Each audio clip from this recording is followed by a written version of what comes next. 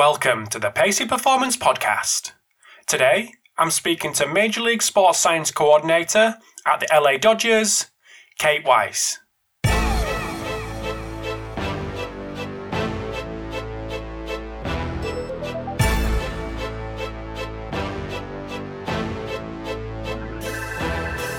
Thanks for tuning in to this episode of the Pacey Performance Podcast.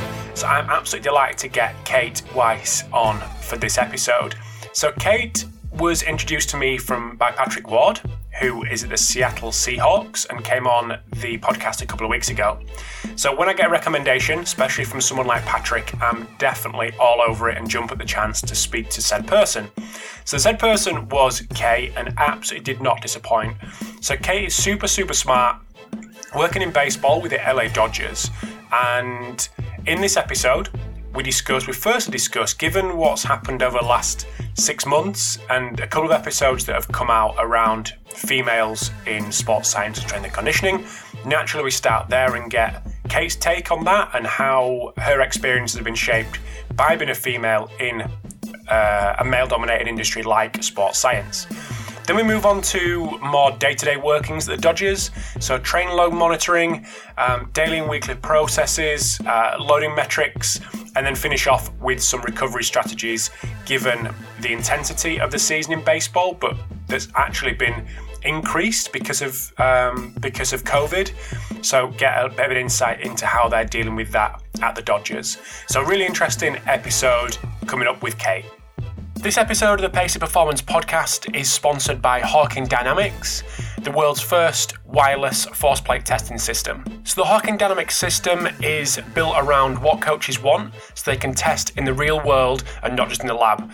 So they're able to capture reliable data on all athletes in a matter of minutes and monitor progress from their cloud-based system from anywhere in the world. So as I've mentioned, the Hawkin Dynamics force plates are wireless, which means they're portable, and they're also trusted by teams at a number of different levels in a number of different sports. So integrating force plates into your athlete monitoring system could not be easier and more affordable. So if you want to get to know a little bit more about Hawkin Dynamics or actually see their plates in action, head over to the website, which is hawkindynamics.com, which you can also schedule a demo, and follow them on Twitter at Hawkin Dynamics. This episode of the Pacey Performance Podcast is sponsored by iMeasureU. So used by leading sports practitioners and biomechanics researchers worldwide to capture and compare multi-limb inertial data in the field, IMU Step from iMeasureU is a dual sensor and app lower limb load monitoring tool which helps practitioners optimize return to play for running-based sports. So iMeasureU have just released their new and improved waterproof sensor Blue Trident, which includes ultra-high G capabilities to quantify high-impact steps such as cutting, landing and sprinting, longer battery life to collect data all day, real-time feedback to aid immediate interventions, and faster workflow so practitioners can review long training sessions within minutes of training completion. iMeasureU, now part of Vicon, works with military, pro and collegiate coaches and athletes from around the world, including the Australian Institute of Sport, US Department of Defense and collegiate and pro teams from around the world. If you want to get to know more about iMeasureU, head over to their website iMeasureU.com or follow them on Twitter or Instagram at iMeasureU. So without further ado, over to the episode with Kate Weiss. Thanks for tuning in to the Pacey Performance Podcast. So this afternoon, I'm delighted to welcome Kate Weiss. So welcome to the podcast, Kate. Thank you so much for having me. I'm looking forward to doing this.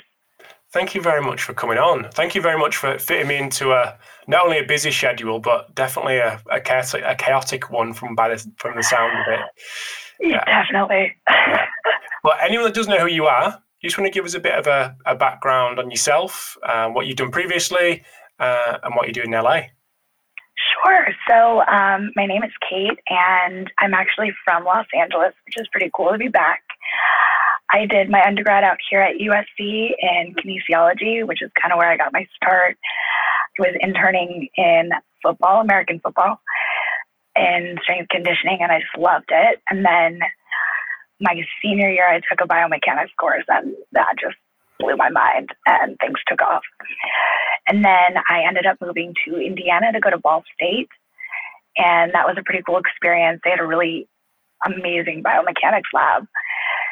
and did a ton of research there as a research assistant and looked at the impact of fatigue on lower extremity mechanics during sidestepping. So I was looking at women actually because they have a higher incidence of ACL. I had their soccer and field hockey teams. And then I was the strength coach for men's tennis. So it was kind of a nice blend. And then after that, I knew that I wanted to kind of keep going. I had a lot of questions in terms of mechanics and movement and injury risk.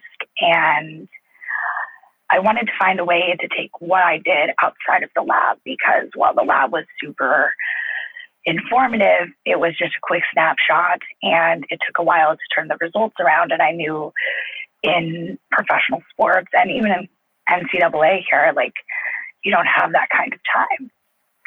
So through a friend, I found out about the sports science PhD program at Auckland University of Technology, and I told myself, if you get a scholarship, you're going.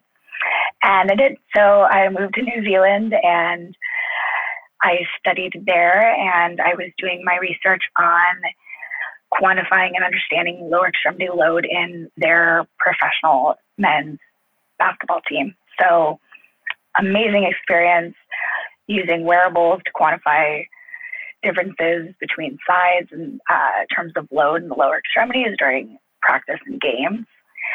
And during that, I got to travel a lot and do a lot of the different conferences and present my research and meet a lot of people here, actually.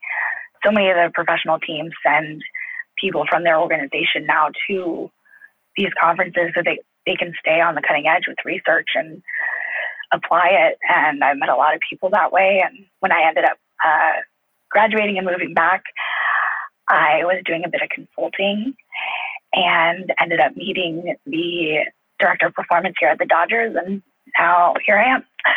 Good story. Good story. Yeah. I actually visited USC to visit the sports science guys before they headed out to the Seahawks in January 19. And for a Brit to go over there and see them kind of facilities was absolutely incredible. Absolutely. Yeah, it was great. Great place. Just the vibe of the whole place. We had some food in the canteen area, which, like, again, just blew my mind with the kind of the dark canteen area with the music blasting out. It was great. Yeah, the whole experience was brilliant. Yeah. Oh, that's awesome. Yeah, it's a beautiful campus and such a great program. Yeah, absolutely. So what was it like living in New Zealand for a American? I love New Zealand. Yeah. Such a unique culture. And one of the things that I love, especially being in this field, is the country loves sports. They live for it. I remember during the World Cup when I was there, it was over where you are. And so the time difference was insane. They would start school late. They would open banks late. People would be getting up at 3 a.m. You'd see the lights on in the neighborhood because everyone was watching the games. And it was such a cool thing, too, because the All Blacks won that year. Yes. And we always... 2015? Yes. Yeah. Wowza. So such a unique experience being there. And just even at the university where I was, there's always like countdowns to the Olympics, countdowns to the Commonwealth Games, countdown, to the world. And everything was just so focused on sports, and the people are so warm there. I remember when I moved there, someone was like, "Oh, do you need to borrow my car?" And I thought, that would never happen. No. Yeah. If someone offered me their car, I'd be like, what's going on? What's wrong with it? Yeah. Unbelievable. Yeah, fantastic. So one thing that's been very much in my mind the last couple of weeks, and that's off the back of a podcast that I did probably 6 weeks ago now, and that was with Brian Geraghty, Sophia Nymphius, and Lorena Torres. And that was about the barriers for females in strength and conditioning or sports science. So I'd like to put that to you as well, and just get your experiences of being a female in a very male-dominated industry, and see if there's any stories that potentially you could share with us. Yes, so I was very lucky. A mentor I had back in undergrad told me from the get-go, he's like, you're going to come up against barriers. That's just the way the world is. But they're only barriers if you let them be barriers. So I kind of kept that in the back of my mind. And I just made sure that when I showed up like I knew I should be there and acted from that place. And even here coming into baseball, I never played softball. I have no baseball experience. And this is very much a sport where players become coaches, and most of the people working in baseball at some point played. So I knew coming in, I had a lot to learn, and that I was working with people that this was their life. And this is what they had always known. So making sure that I came in from a place of being supportive and understanding and trying to learn from them and, have them know that I was there to support them. I wasn't trying to change everything. I wasn't trying to make their lives harder. I was there to help in any way I could. And I asked a lot of questions, and I humbled myself a lot, asking questions that were at times a bit embarrassing, just with a lot of the sports jargon. There's a lot of funny terms in baseball. And I would, just walk in and be like, hey, what does this mean? And they would all laugh because it was funny. And that's kind of how I set the tone. And I just, in the back of my mind, I knew I worked really hard to get here. I'm an expert at what I do, and I can add value. And as long as I'm coming to things from that place, I find that I don't have a lot of issues as a woman. There's always the small things, just like when you go places, there's not facilities for women. I don't have my own locker room. Thankfully, the guys, we have a setup that's really great, and they've always been really open and welcoming to me. So that's definitely helped. But I always have in mind, that I need to be respectful of the fact that they're used to just having guys around here. So I try not to make it uncomfortable or anything like that. So perhaps maybe just being a little bit more mindful of the situation has been maybe the biggest thing, whereas maybe if I was a man, that wouldn't be something I had to think about as much. But yeah, thankfully, it's been pretty smooth, and I've had a lot of great support kind of all throughout my career up to this point. So it's been really good. How were the guys with you when you first came in, apart from enjoying the fact that you didn't know all the terms and things? The guys have been great, actually. They're really nice, and I think, do a really good job with scouting and all of that. So a lot of our guys are just really friendly and kind and warm. And for the Latin guys, I've been trying to take Spanish so that I can at least text with them in Spanish. I realized that was a barrier at the end of last year that I felt I didn't have as close of a relationship with those guys. So I've been kind of working on learning Spanish to overcome that. And they've been really receptive. I just find with these guys, being there, listening, trying not to ask them for too much since they get asked for so much throughout the day has been kind of key. And having, my boss and my coworkers trusting and supporting me made the players, I think, a lot more comfortable with me as well.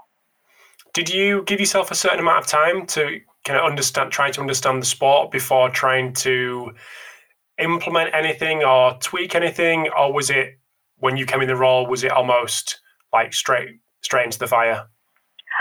No, I definitely took a bit of time just to try and learn. I went to a pitching conference my second month with our pitching coordinator, which that was an interesting experience as a woman, because I was the only woman there. And people would come up to me trying to figure out, is she a pitching coach? What does she do? And I had one person ask me, it's my daughter is 8 and she wants to be in sports. What did you do to get here? And I was like, wow. No pressure. She's 8. Just let her have fun. She'll figure it out. But I didn't, you forget sometimes, and then you realize, oh, this is different.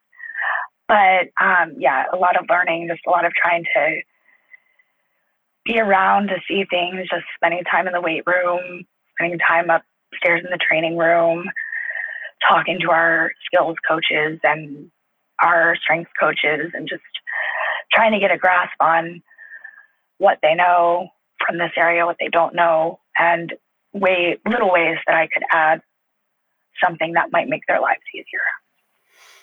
So one thing we spoke about beforehand, which I think is really interesting, especially coming from the UK, where it's pretty slightly different with where sports science sits, and it's pretty set where sports science is under a performance department, probably a director of performance, head of performance, and you've got one strand at strength and conditioning, one strand sports science, or thereabouts. But what we were speaking about beforehand is sports science, especially in baseball, could sit under a couple of different verticals. So do you want to explain that to us and how that influences what you do day to day? Of course. So for me personally, I am in the performance department, the strength and conditioning area. So my first points of contact are the strength coaches, and then medical, and then the skills coaches after that. Whereas there are some people in my position at other organizations that sit in the stats analytics department. So the information that they're providing to the people that they report to is slightly different because those people are coming from a different lens and a different approach. So I think it kind of really boils down to like, what are the questions you're trying to answer with the data? And specifically, what are the questions that you're trying to answer for the people that you support? So for us, it's important to us, like the player's job is to play. So my job is never to tell them not to play. And so strength, conditioning, medical, like our job is to make sure that we give them as much as we can to ensure that they are able to play. So even if they're fatigued, what can we do on our end to help with that so that they can do their job? And that's kind of where we always go back to, is like their job is to play and our job is to support them doing theirs. So how we approach that is quite different, I think, than, others perhaps, depending on what their question and their motivation is around, what they're trying to do. So when it comes to that question, what questions from a really high level are you actually trying to answer at this moment in time? Or how has them questions developed over the time you've been there? It might be quite an interesting answer. Yes. So, our job and our main question is, are they ready to handle the demands of the sport? Baseball, they play almost every day. We have guys that play up to 20 consecutive games in a row before they get an off day, which, if you think about it, it's funny. I think before working in baseball, I didn't really have a true understanding or appreciation of just how much they do. And when you think about time on the field, that can be several hours a night. You're standing in cleats, you're running in cleats, you're swinging at a high speed, you're throwing at a high speed, you're turning double plays, you're sliding. Like, there's a lot going on, and there's a lot more, I think, activity and movement than we really realized until we kind of started to quantify what is happening on the field, especially for certain players in certain positions, and have we adequately prepared them for that. So making sure that we start with an understanding of, what are their needs and what do they need to be able to handle, and how much time do we have to get them there, and then how do we keep them there? Because as you know, even with lifting weights, right, if you PR but then you don't maintain that level of strength, you lose it, right? And that's the same with adapting to load. So for us, it's making sure we get them to a point where no matter if they're playing 9 innings or 18, as it can happen, they're ready for that. And they're also ready to then play the next day. So those are kind of things that we start with is, okay, first, what are the needs of the sport? And then what do each individual player need? And then where are they at now? And week to week, how is that changing?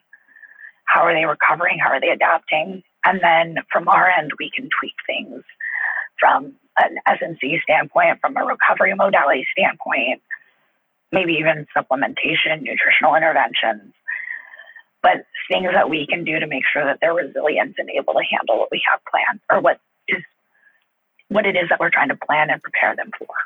Yeah. So when it comes to demands of the sport, and I'm going to put this on you now, but In terms of the different playing positions, what are they been expected to handle? I know you've mentioned a few of them. Actually, just time on feet been a basic one, but in terms of the demands that are put on these guys, for someone that knows zero about baseball, i.e., me, it'd be interesting to see what the demands for these guys are.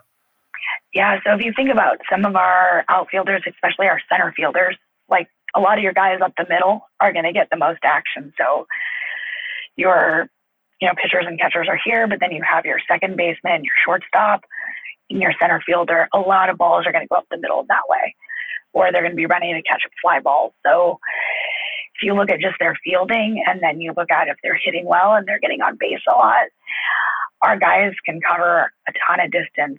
So if you think about it in terms of like bases as a distance from base to base is about 90 feet.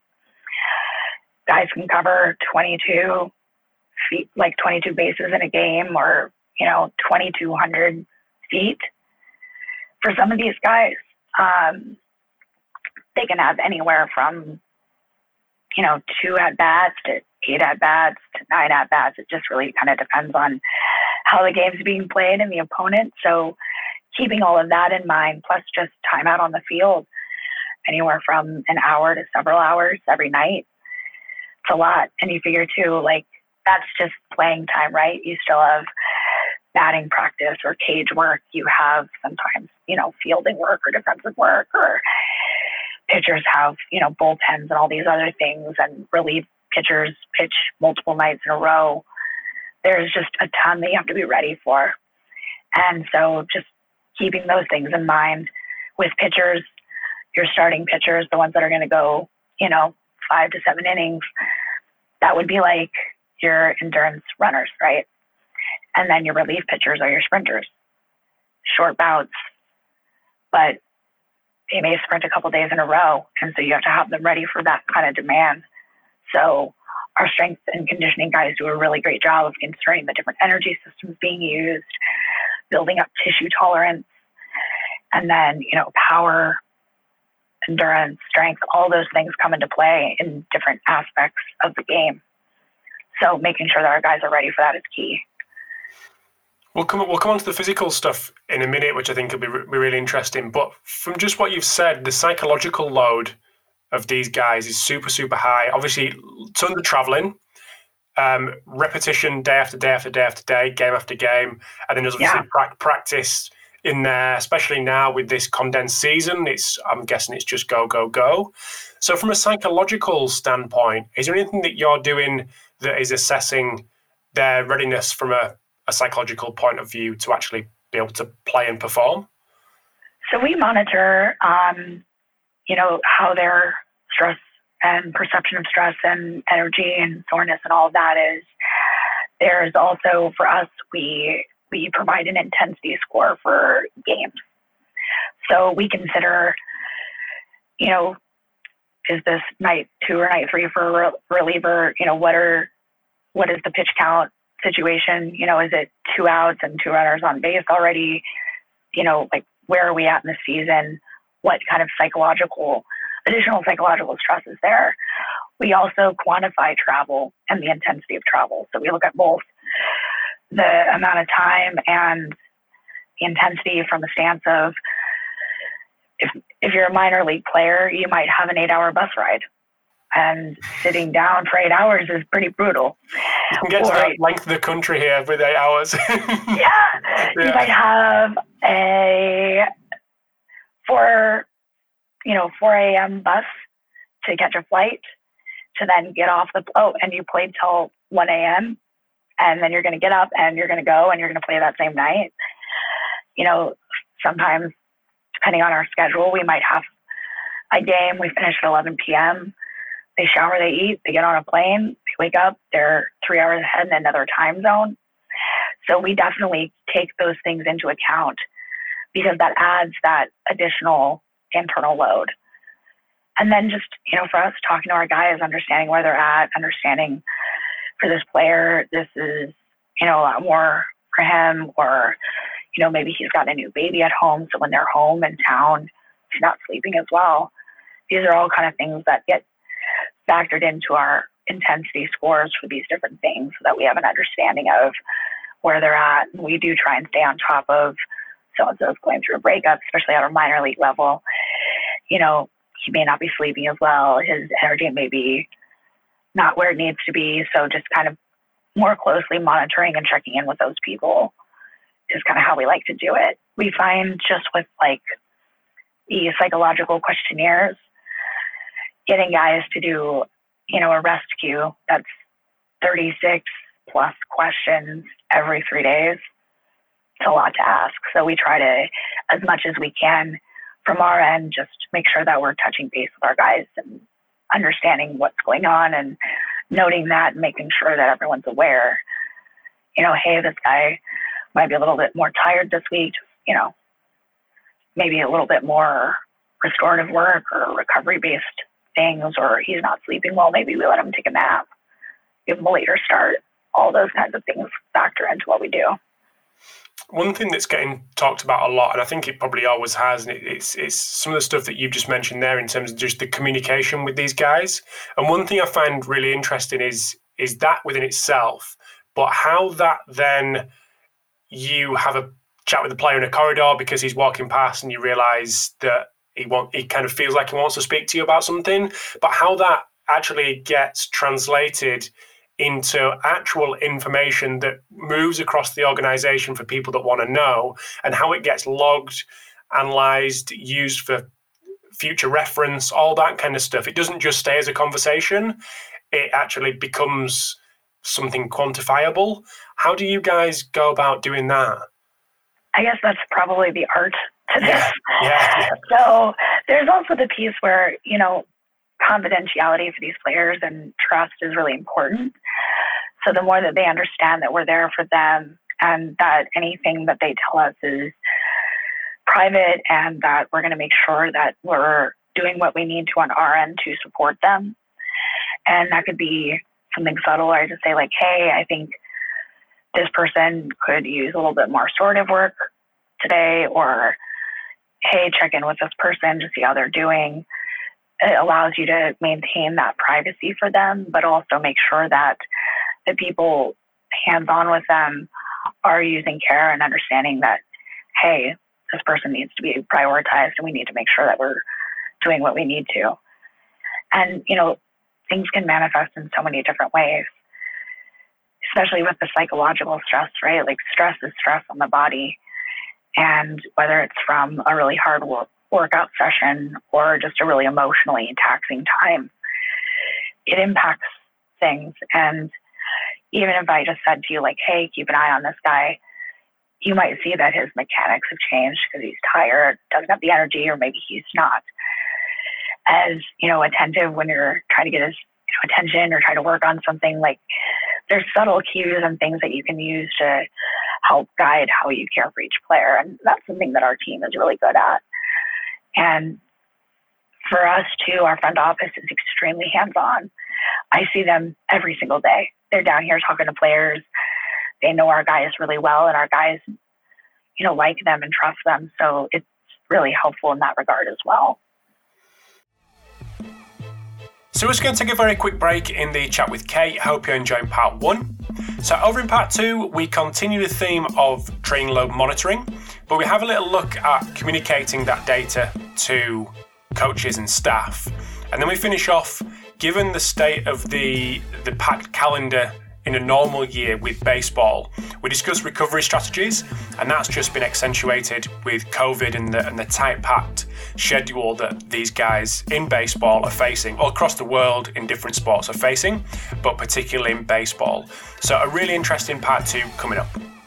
This episode of the Pacey Performance Podcast is sponsored by Output Sport, a Swiss Army knife for optimizing off-field performance.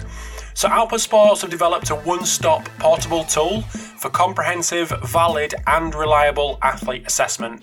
So for the first time ever, you can access metrics such as jump height, barbell velocity, Nordics and speed agility, all with the single wearable sensor. So Output brings unparalleled efficiency to athlete testing to allow sports organizations, performance centers, teams and athletes to make data-driven decisions. So this technology has originated from 8 years of research and co-developed with over 40 sporting partners across the globe. You can learn more about Output on outputsports.com or follow them on social media at Output Sports, where you can also schedule a demo.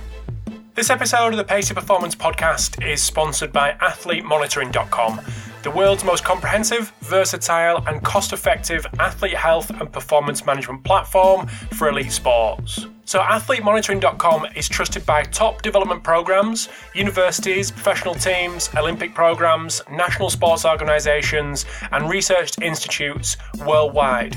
It streamlines data collection, centralizes the management of wellness, training and performance, medical and testing, and administrative data.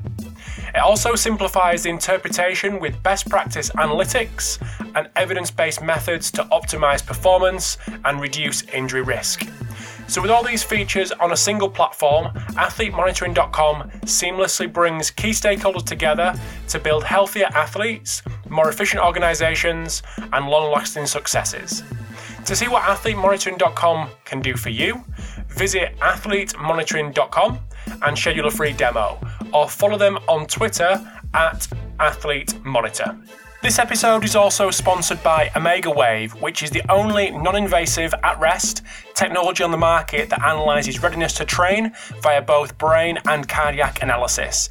So using DC potential and HRV to understand your brain's energy level and autonomic nervous system balance allows you to use objective data on recovery and readiness that in turn helps you to truly individualize your training and thus optimize performance.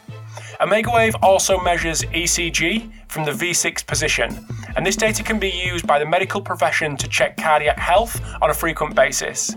The measurement only takes 4 minutes to perform, and results are visualized in an intuitive way thanks to our windows of trainability concept. Omega Wave is used by hundreds of elite sport athletes, military and law enforcement agencies.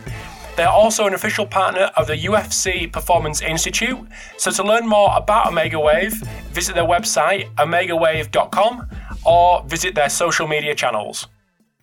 So coming back to the physical and the more external load monitoring, that was your PhD, that's what you said for your PhD, yes. Isn't it? Yeah. So what kind of things, what kind of tech have you got, and how do you utilize it from an external load point of view with the guys that you're working with? Mm-hmm. So tech is very tricky at the professional level. Each different sport has so many rules around what can and can't be used. Wearables are always very tricky, even with just incorrect information around wearables. We also have, all of our players have agents, and agents, have the players' best interest in mind and want to protect them, but sometimes that can actually be harmful because they'll say like, hey, please don't, let them collect data because they feel like it might be used against the player. But from us, and at least in our organization, the data that I collect and the data that we use in terms of tech, that goes back to the strength coaches, and they use that to help improve training, protocols and things that we're doing to make these guys, as athletic as possible and as good as we can, and to maximize what we can. And it's not like something where the front office never asks me for a report on how high someone jumps or anything like that.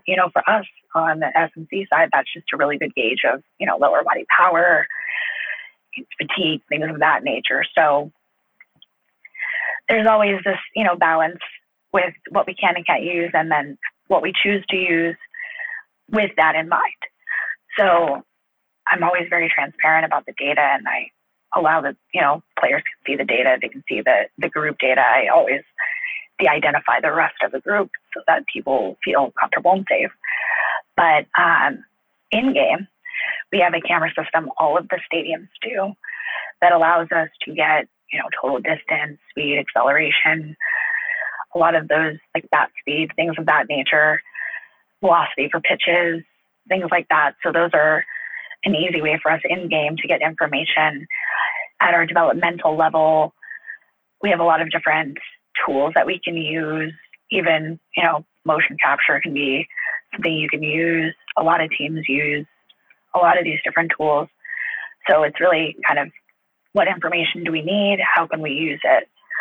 But at the very basic level, I think because when I was in school, I wasn't with a team that had the kind of budget we have here.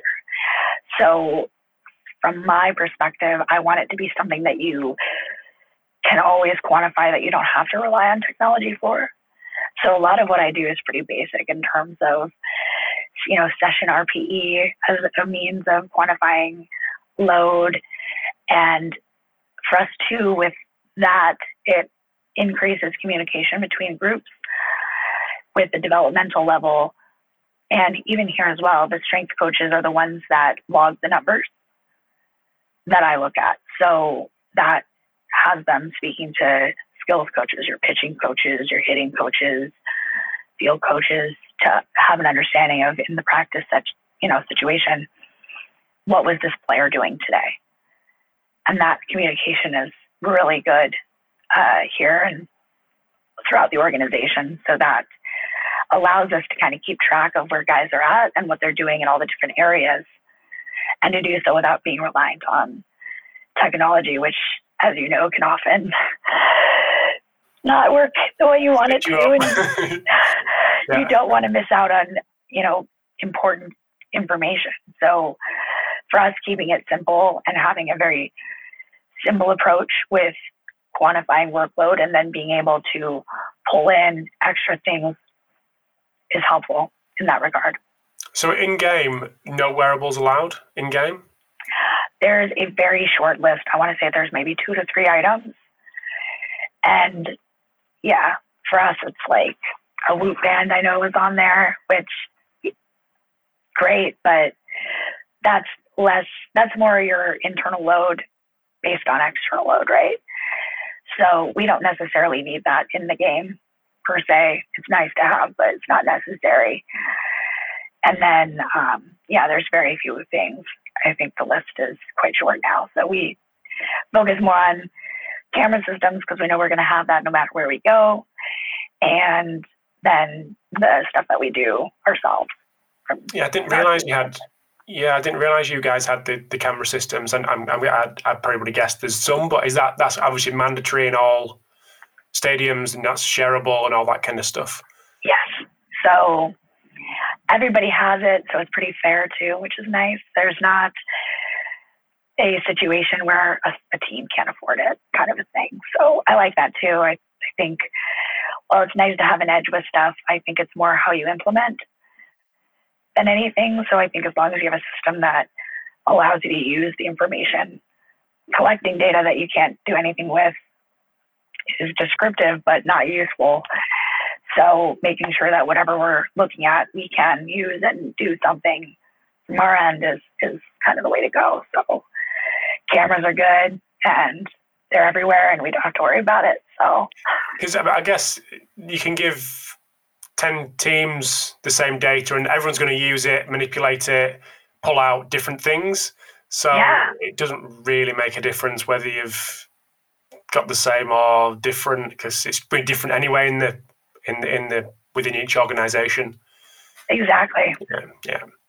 And So it's like, when you think about it, right, player-wise, like a player can bounce around to 5 organizations. They're all going to do differently because it's not just that one person, right? It's the group. It's kind of the same thing with the data. Exactly. So from an injury risk or mitigating injury risk point of view, is there anything that you guys are doing that has been particularly successful, or anything that you've moved away from that's not been particularly successful or not able to integrate within the structure of the organization? I think there's a couple of things that we do really well. I think from mitigating the risk, having guys built up to be able to handle what they need to in game is critical, because even if you're strong, if you can't maintain that and you don't have the tolerance built up to maintain that for as long as they need to, eventually things are going to break down, right? And maybe they don't. There's always those players that can handle pretty much anything, and then there's guys that can't. So for us, making sure that we've done everything we can on our end to build them up to where they need to be and keep them there. I think having a really good screening process in place. When we start spring training, we have spent a ton of time developing our assessment protocol that we do with every single player throughout the entire organization. And that helps shape what we do in the weight room, what we do on the field, how we condition them, and, what we're trying to work on to help improve, even swing performance, right? If you can't get into that position, it's going to be really hard to, coaches can get pretty frustrated when they're like, oh, we're telling you to do it and you're not doing it. It's like, no, my body physically doesn't do that. So the more that we're able to use that as a way to kind of build our guys up and figure out foundationally what do they need, what needs to go into their, prep routines, all of that, I think those things have really made such a difference. And, the nice thing is too, is our guys have bought in. So they know that we're using that to help them get better. And we always try to make sure that we connect the things that we're doing back to what they're doing on the field. So if we're not just trying to make them really good at squatting, like that's really not the case. They're really good at lunging, right? Like we want you to move down the mound quickly. We want you to be able to swing and develop, create as much power as possible so you can hit it out of the park. And we want you to be able to sprint faster than anyone on any other team so that you can steal bases and you can get to balls more quickly. So the assessment process has been really key. And I work with some really smart people who have done a really great job on that. So getting all that information together, figuring out who needs what and what we can do, and also monitoring, tracking for improvements in those areas has been really, I think, something that's helped us tremendously. Are you able to go into any more detail with what the screening looks like for your guys? I could do a little bit of that, yeah. Please say no if I don't want to make you actually say something that you're not allowed to. So we definitely do like a more general movement screen, and then we move on to something more specific to the sport and specific to that player and the positions that they play, because I think both of those things are important. And then, we also do your basic, like what you would do with your physios, or our athletic trainers do their assessments. And then we look at, your basic, anything from aerobic capacity to your power. And based on those things and knowing for these people, this is what we need, this is where they've been, this is where we're trying to get them to, maybe this has gotten worse or this has gotten better, we can then say, okay, of these areas, here are the big rocks we need to address first. And then we build from there. So making sure that we start with the basics like anybody would in terms of your general movement patterns, and then going from that to the very specific baseball stuff. And there's a ton of great ones out there, and we've taken so many continuing education courses and classes and taken the things from each of those that we really loved, that we felt were meaningful for our group, and adapted them to create a little bit of our own thing, which has been cool. Your own twist. One thing you mentioned was the importance and the success of the buy-in that you've had from the players. I'm guessing there'll be organizations where that's potentially not the case, whether that be in baseball or football or wherever. What particularly have you done? I know you mentioned trying to always relate that back to the sport, but is there anything else that you've tried to do, or what's maybe specific to your group that's been good, that's allowed that buy-in to be so successful? So definitely at the developmental level, we put a lot of emphasis on education for our players. So we make sure that each of the different departments spends time with those guys explaining what we do and our philosophies as an organization and as a team, so that they understand, okay, this is for this, and this is why we do this, and this is who does that, so that they know this person helps me with this person helps me with this.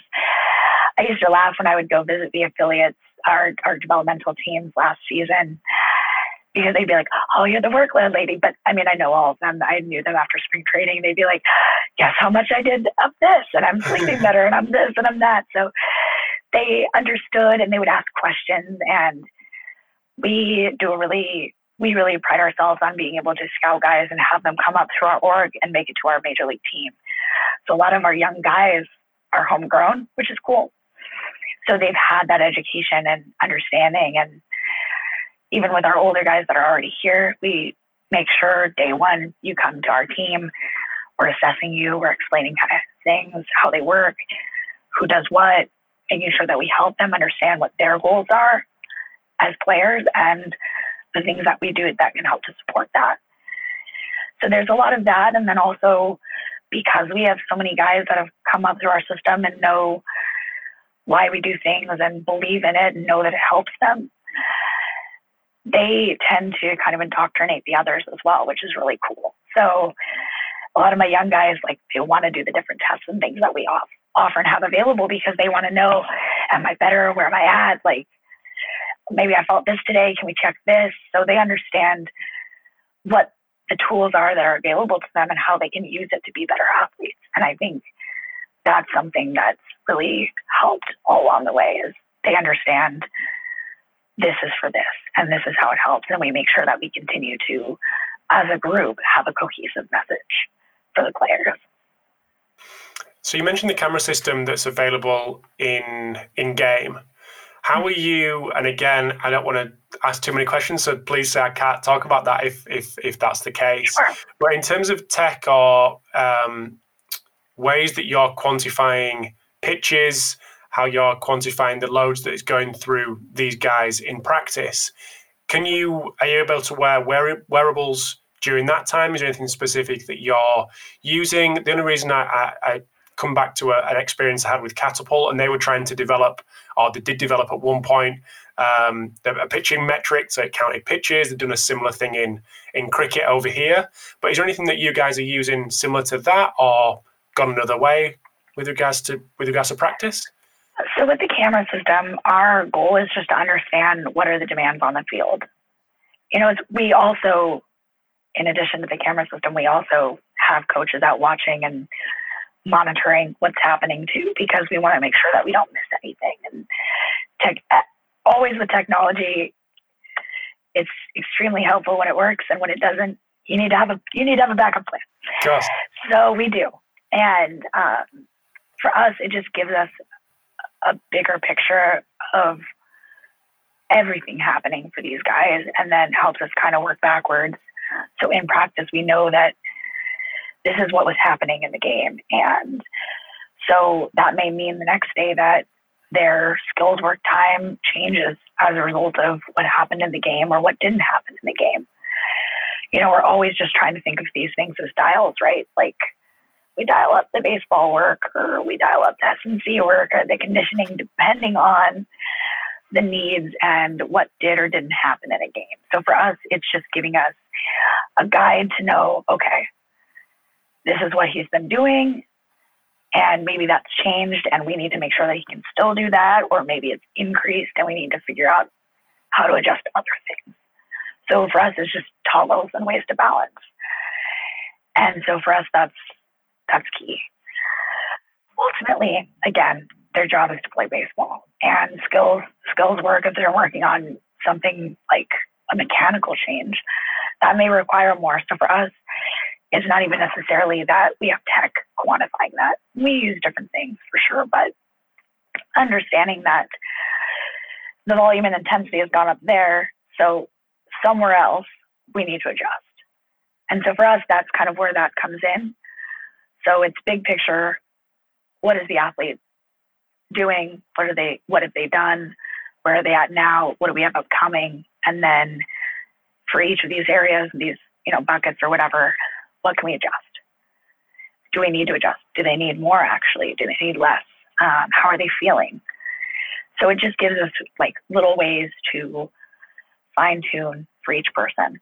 So for us, the camera system is great because it gives us another like set of eyes that always looks at things the same way, right? And from there, we can look at what we saw and what they've been doing, what a couple days before looked like, and say, okay, we know we have this upcoming. They also have travel across several time zones. They also have this, they have that. All right, what do we need to do? So for us, that's kind of been key. And each department uses technology a little bit differently. So for skills coaches, again, it kind of goes back to what is the question you're trying to answer? What do you need to know? So for certain skills coaches, technology in the bullpen can be really useful for them to see, has release angle changed, has velo changed, has spin rate changed, all these different things that they use.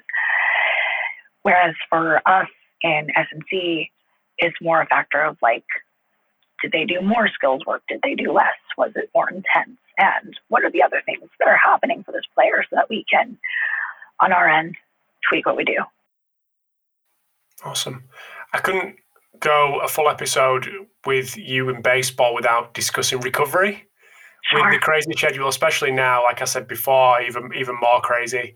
What's your philosophy when it comes to recovery and ensuring these guys can not only go tonight, but go tomorrow, the next day, with all the factors, physiological and psychological that we've discussed already?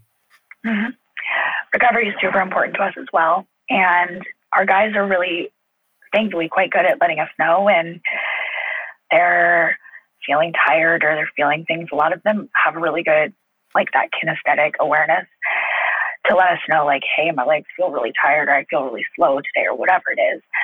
And so that we, on our end, are able to say, okay, here are a couple tools that might work really well for that. And I think instead of doing everything all the time, you want to kind of pick and choose in the same way and periodize what you do with recovery. Especially like in the off season, we're not pushing recovery modalities, all of them all at once is hard, right? Because we're trying to really push that load in the weight room and conditioning. And they have more time to sleep. They have more time to recover because the demands are less. So they're, we're not as worried unless something comes up and they need something and we give them a little bit more.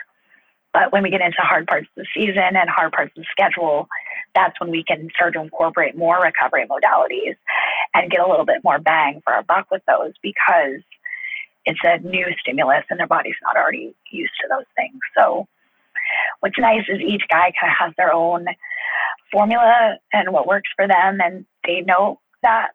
And we also continue to take classes and bring people in and figure out what we have available and what's out there so that we can continue to provide that for our guys. We also, again, with like supplement strategies can be useful, making sure they're sleeping. Last year, we got a lot of our guys on the blue light blockers because they love playing video games.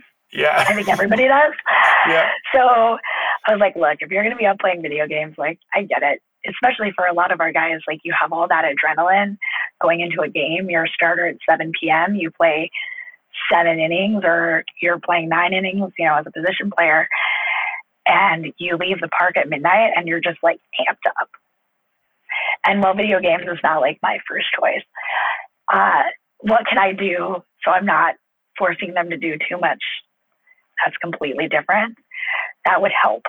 So blue light blockers for our younger guys that share rooms on the road, eye mask, earplugs for some of them, things like that where we can tweak how they sleep or help improve recovery in some capacity. Even something as simple as like when they're really, lower body fatigue, putting your legs up a wall. So like yoga pose, but it helps bring your nervous system down.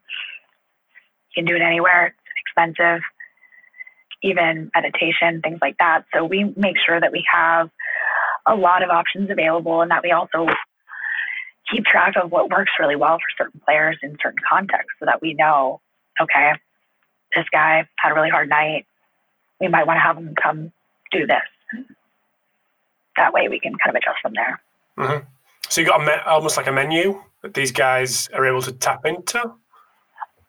Not formally written down for them, but yes, they know if they come to us and they say like, hey, I'm feeling a little tired, I'm feeling a little sore, I'm feeling general fatigue, whatever it is, they know that we have a series of options available for this person. We might say, hey, this works really well for you. We used it back at this point.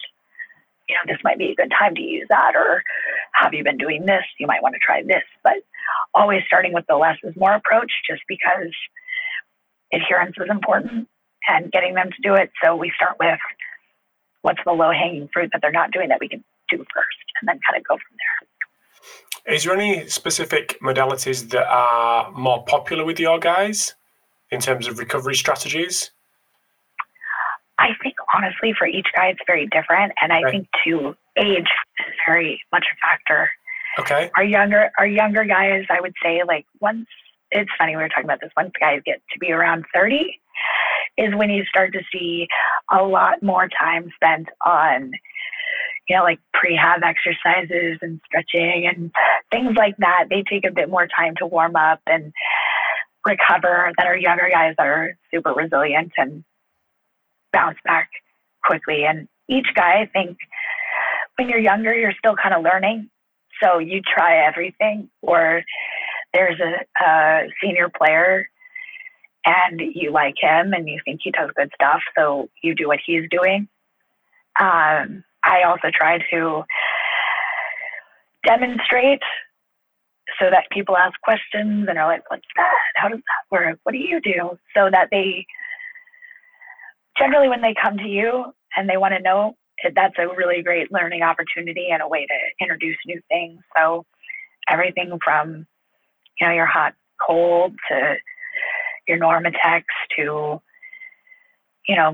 even just doing like an aerobic session can be really useful for some guys. So it just, for each person, it depends. Positionally too, pitchers are obviously going to do things arm care wise that are different than position players that aren't throwing nearly as much or as hard. So that's kind of how it is. But we have a lot of different tools and a lot of guys that gravitate towards different things.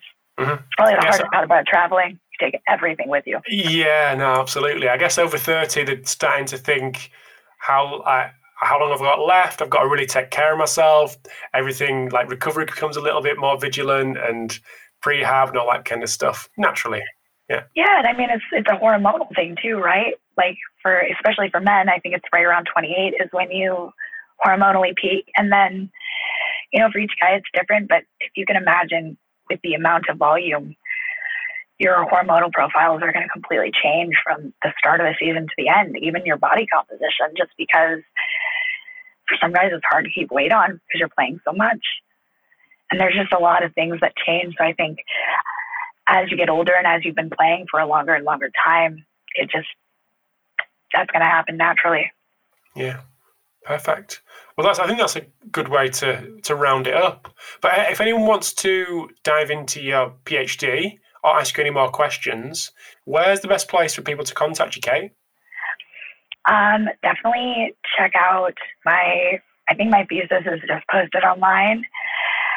And Caitlin Weiss at AUT is where I published my whole thing. So you can find that online, along with a lot of other papers I've published over time. And here at the Dodgers is a great place to find me. We're pretty active on social media, and we have some big projects coming up for the general population in terms of baseball performance. So definitely stay tuned to see kind of what's going on there, and always feel free to reach out to me via email. Awesome. Because you did a symposium, a little conference, well, not little, but a conference from you guys. Is that going to happen again post-COVID, hopefully? So, yeah, definitely we'd love to bring that back. But in the interim, we're working on some other virtual options that will be kind of taking place towards the end of the year. So definitely stay tuned for that, because it was great. Perfect. It's a great way we keep everyone connected too. So it's a good networking opportunity. Absolutely. Does the department have a Twitter handle? Do you guys put it out on an individual Twitter, or is it everyone's Twitter? We're working on that. I know right now, actually, our director of performance posts weekly workouts that everyone can do on through the Dodgers. So you can tune in and jump on YouTube and do a workout with them, similar to the stuff we do with our guys, which is pretty cool. But yes, we'll be posting through the Dodgers and getting all of our social media up and running in the next couple of weeks here. Superb. Well, thank you very much for your time, Kate. Really appreciate you fitting me into the current chaos. Thank you for having me. Pleasure. Thank you. Thanks. Thanks for tuning in to episode 308 of the Pacey Performance Podcast. Hope you enjoyed the chat with Kate. So big thanks to Kate for giving up her time in a very, very packed schedule with the Dodgers, so we found some time to make it happen, and really appreciate Kate for jumping on. Also, big thanks to Patrick Ward from the Seahawks, who came on a couple of weeks ago and made the introduction to Kate, so really appreciate that. So also big thanks to Hawking Dynamics, to iMeasureU, Athlete Monitoring, Omega Wave and Output Sports for sponsoring this episode today. The podcast could not run in its current form without these guys, so I appreciate each and every one of their support. So I've got some cool guests coming up over the next couple of weeks, so make sure you press subscribe on your chosen podcast player, and I always appreciate any feedback that comes my way. So thank you very much, and I'll speak to you next week.